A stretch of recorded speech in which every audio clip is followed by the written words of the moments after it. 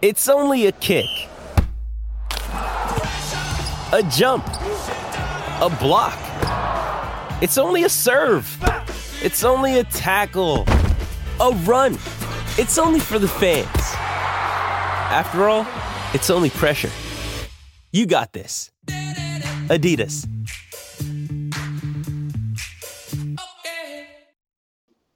Yeah, you do. Playing under Pierre Babizia at the World Cup in 2007, he was a pretty fine number 9, fair to say.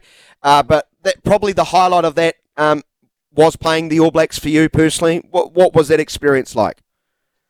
Oh, it was amazing, mate. It was amazing. We played in Marseille. Obviously, you talked about Pierre Babizia as well. You know, he's a good tactician too. He's a very good strategical coach. Very big on motivation, and obviously the French thing about New Zealand as well. There was a lot of extra emotion, I suppose you could say, before that game. And I think the one thing that stuck out, and actually I was liaison officer for the All Blacks 2 years ago when they were in Italy and Rome, and they have a thing in the All Blacks clubhouse, and you had to get up and talk about stuff. And I talked about Gilbert Anoka about it.